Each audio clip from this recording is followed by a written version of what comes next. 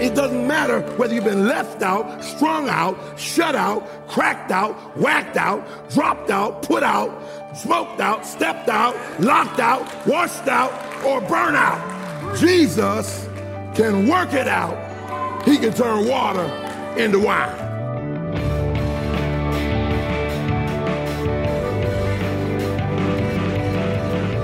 You're listening to Treasure Truth with Pastor and author James Ford Jr., Senior Pastor of the Christ Bible Church in Chicago. I'm Steve Hiller. Glad you're with us as we're still near the beginning of a message from John chapter 2 called A Wedding Gone Wild. And Pastor, I'm going to imagine someone in the car, they feel exactly what you were talking about. They're driving along feeling strung out and cracked out and smoked out and stepped out and locked out, burnt out. And they're saying, I hear you saying Jesus can work it out, but I don't see him doing that right now, and I feel like I'm at the end of my rope. How can I find this faith that Jesus is going to work it out? Well, the Bible says faith comes by hearing, and hearing by the Word of God. And so you need a rhema, R-H-E-M-A. And what is it? A right now word, a word that fits. So whatever your out is, you find scripture that deals with that out. So if it's... I'm sad, then I need passages that talk about the joy of the Lord is my strength. I need passages that talk about Jesus is our joy. Yeah. So I need something concomitant or equal to whatever I am going through. And that's the power of Scripture, and that's what he wants us to do. Jesus did it himself, didn't he? When he was tempted by the devil, he could have said, I am the Son of God. Get on up out of here. Saturate the place with your absence. But he didn't do that. He said, it is written, it is written, it is written. And so if you're riding along right now, I want to encourage you. Open up that Bible. Why, Pastor Ford? I'm glad you asked. You ask intelligent questions because God does not open his secrets to a Christian with a closed Bible. The other thing that you need to do, too, is get some email. I mean, you got plenty of email. Get some email because he who would stand before their circumstances must kneel before their God. And so those two things will get you started. If you start with those things, and it's very easy to do.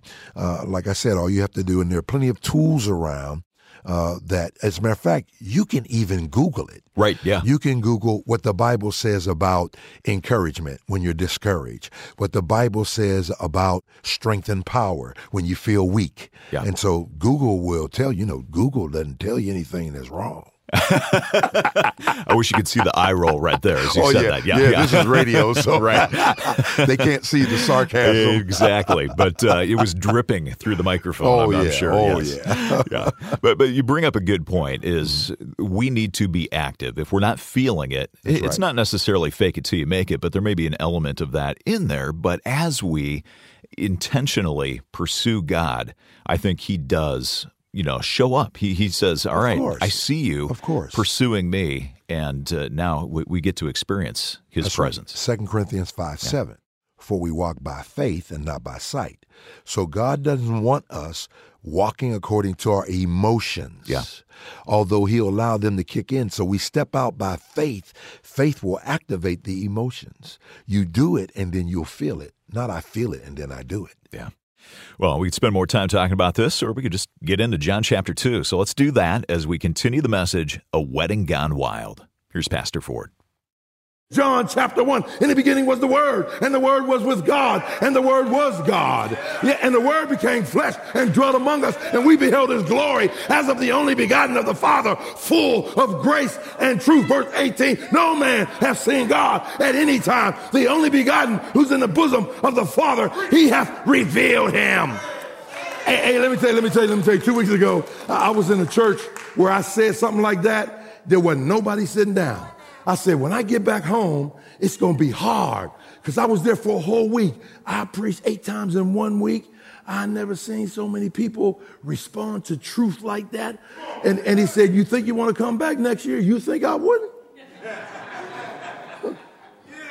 You think I wouldn't? And so he says, here it is. My words and my work will prove who I am. That's why we're going to go through the 7 I am statements, words of Christ, and the 7 signs, the works of Christ. John is going to do this all the way through. He's going to give us a word, I am the good shepherd. Then he's going to give us a work. He's going to give us a word, then he's going to give us a work. He's going to say, I'm going to prove to Lottie, Dottie, and everybody, Jesus is God in the flesh.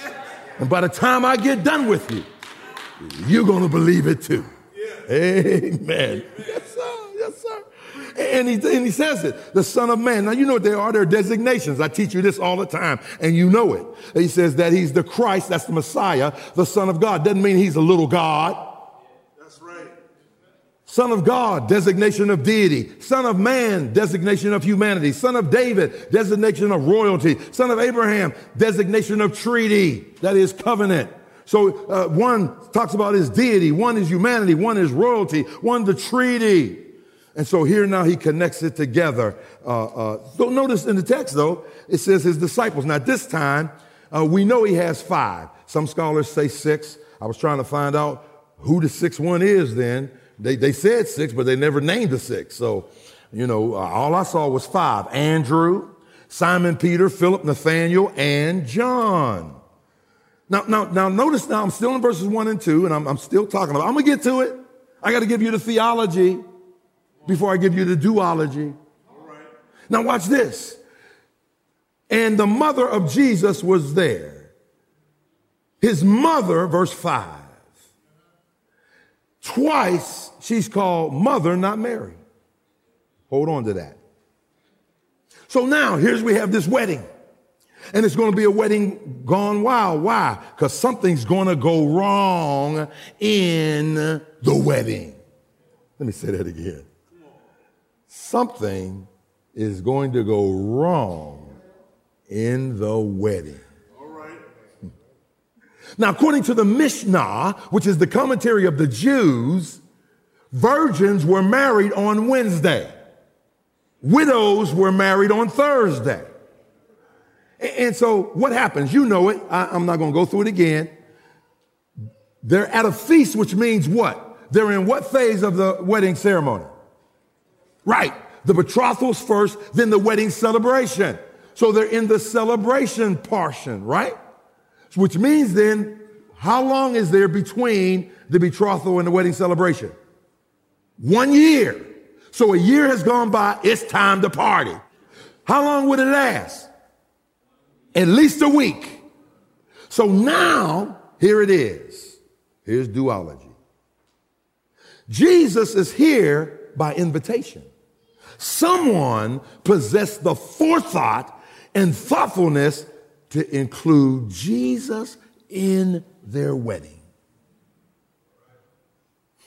If you're married, I wonder, is he in yours yet?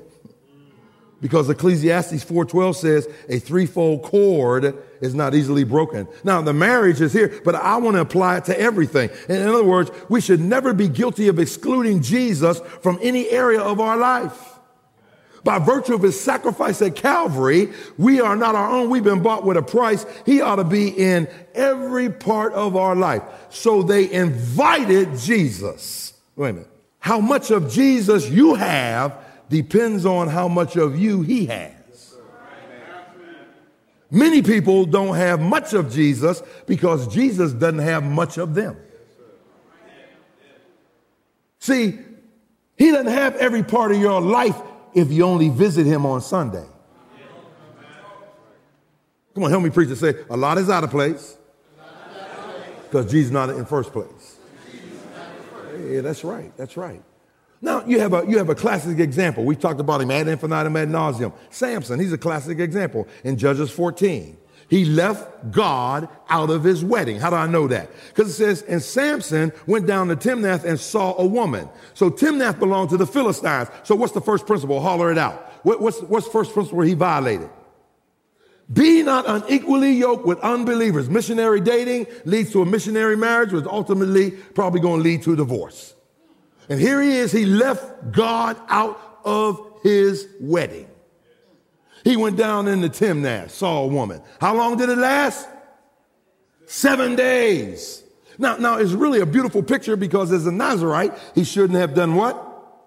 Cut his hair, drank shampoo, or touch a dead thing. Now watch this. See how the writers of Scripture hook stuff up for us? He went down into Timnath, found a woman out of the will of God, and married her. Check this out. He kills a lion. He's not supposed to touch a dead thing. What does he do? The lion dies, the bees go in, make a hive, and have honey. What does he do? He touches the dead thing to get the honey. Samson went down to Timnath, found a woman. Samson goes in a dead thing to get something sweet. It's the same thing, isn't it? That he went into a dead place to get something sweet. Where's bee? Where are you when I need you? He wasn't stung by the bee, he was stung by the honey.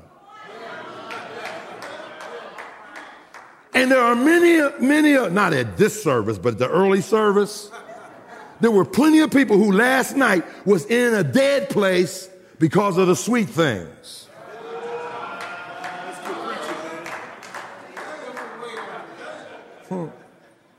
Yeah. Stung by the honey. Yeah, and I know all about it. 3 years of marriage, on our way to divorce, then we met Jesus. Now 43 years later, 46 years of marriage, all because he needs to be included in every part of our life. Some of you know this very well, some of you don't. Here's my motto. Because Jesus came into my life. In the spiritual, I am a, holler it out, bride. Because I'm part of the church, the body of Christ. In the natural, I am a husband to Leslie Ann Ford. If I'm a failure as a husband to Leslie Ann Ford, why? It's because I'm a failure in the spiritual to my husband, Jesus Christ. So what I must do is learn how to be a good wife before I learn how to be a good husband. If you're not a good wife, you're never going to be a good husband. Y'all ain't praying with me here. You ain't praying with me. Because what? You're supposed to be a wife before you become a husband. And whatever he does to you as his wife, you now have had the model of what it means. People talk about, well, I never had anybody look at. That's because you looking out instead of looking up. You got to look up because our example is up, not out. That every out example is going to fail us in some way or another. Don't you put your faith in me talking about if you fall, I fall. Well, then you just get ready. My hope is built on nothing less than Jesus' blood and righteousness. I dare not trust the sweetest frame, but wholly lean on Jesus' name. On Christ, the solid rock I stand. All other ground is sinking sand. All other ground is sinking sand. That's it. That is it. All other ground is sinking sand. You're listening to Treasured Truth with Pastor Ford, a message called A Wedding Gone Wild. It's really a look at John chapter 2, and we'll continue this teaching in just a moment. If you ever want to find out more about this program and about Pastor Ford, I do hope you'll come and check out our website. It's treasuredtruthradio.org. While you're there, look for the Stay Connected bar on the homepage. You're going to find links there to our Facebook page, to our Twitter feed, and a link that will allow you to download the Moody Radio app. There's that and a whole lot more when you come to treasuredtruthradio.org. And again, look for Stay Connected. Let's get back to the message. Again, here's Pastor Ford. Now, here's what I want you to do. Application. Evaluate your life. You know where he's not Lord. For some of you, he ain't Lord of your money. You tip instead of tithe. For some of you, he's not Lord of your biology. See, I said it nice. Y'all don't even think I could say it nice. See how nice I'm becoming? Yeah. And so why? Because he's our God. And because he's God who became one of us, that he might save all of us. Christ was nailed to the cross to bridge the gap between heaven and hell. We ought to give him every part of our life because he died that we might live. He suffered for our sins that we may be saved from our sins. Jesus is the answer for our agony. Jesus is the balm for our bruises. Jesus is the cure for our crisis. Jesus is the deliverer from our depravity. Jesus is the eraser for our errors. Jesus is one who tells us you're never too low that he can't lift you. You're never too dirty that he can't cleanse you. You're never too broken that he can't redeem you. Never too damaged that he can't redeem you. Never too sinful he can't save you. Never too lost that he can't find you. Never too empty that he can't fill you. And never too dead that he can't resurrect you. It doesn't matter. It doesn't matter where you find yourself. No matter what out you are, he's your in. Let me say it again. I said no matter what your out is, Jesus Christ is your, invite him in.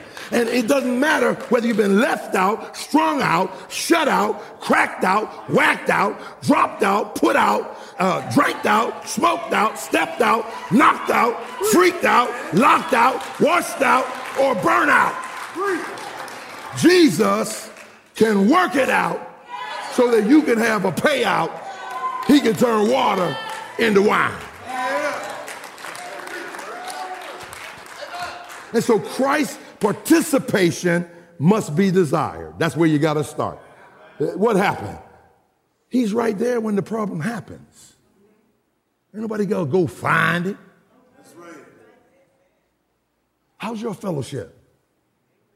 I ain't saying you got to be perfect, because then none of us would have Jesus answer anything for us. But then notice secondly with me, you want water in the wine? Christ's participation must be desired, verse 1 and 2. Christ's purpose must be discerned, 3 through 5. Listen to this. And when they wanted wine, the mother of Jesus said unto him, they have no wine.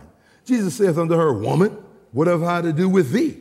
Mine hour is not yet come. His mother saith unto the servants, Whatsoever he saith unto you, do it. Because look at this. If I were going to give a sub-points, which I'm not, I would tell you, first of all, what you see here is the problem. Here's what you see. They ran out of wine. They got a problem. I'm so glad that Jesus was there. Now, this may not seem like a big problem to us, but scholars help us out with this. There are 3 things that are wrong with this. Number 1, this was a matter of honor. If something ran out before the party was concluded, it simply meant that the bridegroom, who's supposed to pay for everything, didn't plan well. So this person now is demonstrating their ability to be able to provide, and so there should be lavish provisions. Because he's showing to everybody before he marries her, he has the ability to take care of her. I've done hundreds of weddings. I've been pastor here 36 years, 37 at the end of this month. I've never married a man that doesn't have a job. Because that's a violation of biblical principles. Adam had a job before he had a wife. He had work before he had a wife. And so I tell everybody, you got to have some shana-na religion. Shana-na-na-na-na-na-na, get a job. Shana-na-na-na-na-na-na, get a job. Shana-na-na-na-na-na-na, get a job. Shana-na-na-na-na-na-na, whip, whip, whip, whip, whip, whip, whip, whip, yip, yip, yip, yip, yip, get a job. Now, let me just ask the question that was asked me after the morning service. After you sang that song, you know, I had a job, but I lost my... Okay, I ain't talking to you. If you had a job when you got married, yeah, I got laid off about 4 or 5 times during my marriage before I started ministering full-time as a pastor. All right. Either way, I was broke. And so it was a public disgrace. Secondly, to run out of wine caused public embarrassment for the family. Here's what Jewish theologian Michael Rodelnik, who's a professor at Moody, he's Jewish, Messianic Jew, here's what he said. That Jews at that time could be fined if the wine ran out. Wow. You could be sued. And now some of us know, with us it ain't wine. Well, not for most of us. But anybody remember my 65th birthday?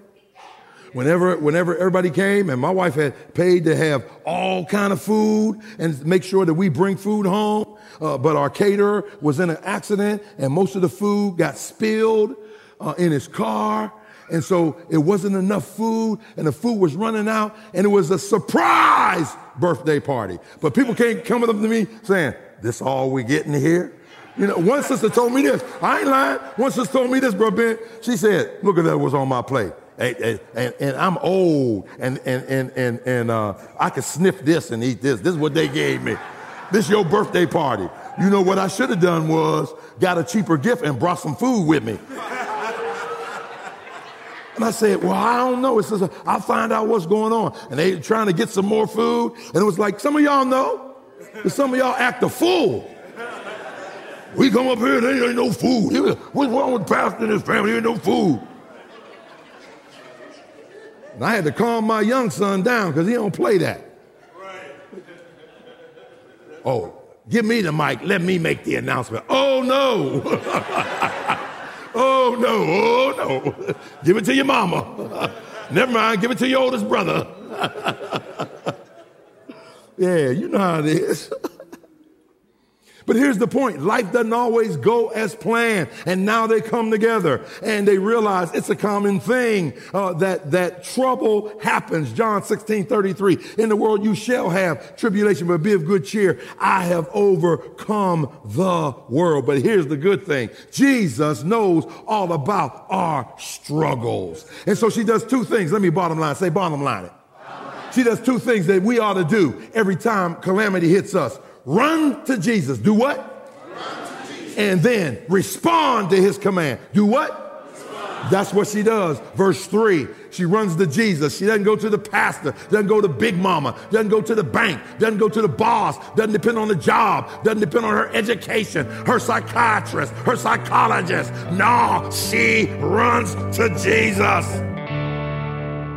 And that's where we ought to be running as well. You're listening to Treasured Truth with Pastor Ford and a message called A Wedding Gone Wild. Really a look at John chapter 2.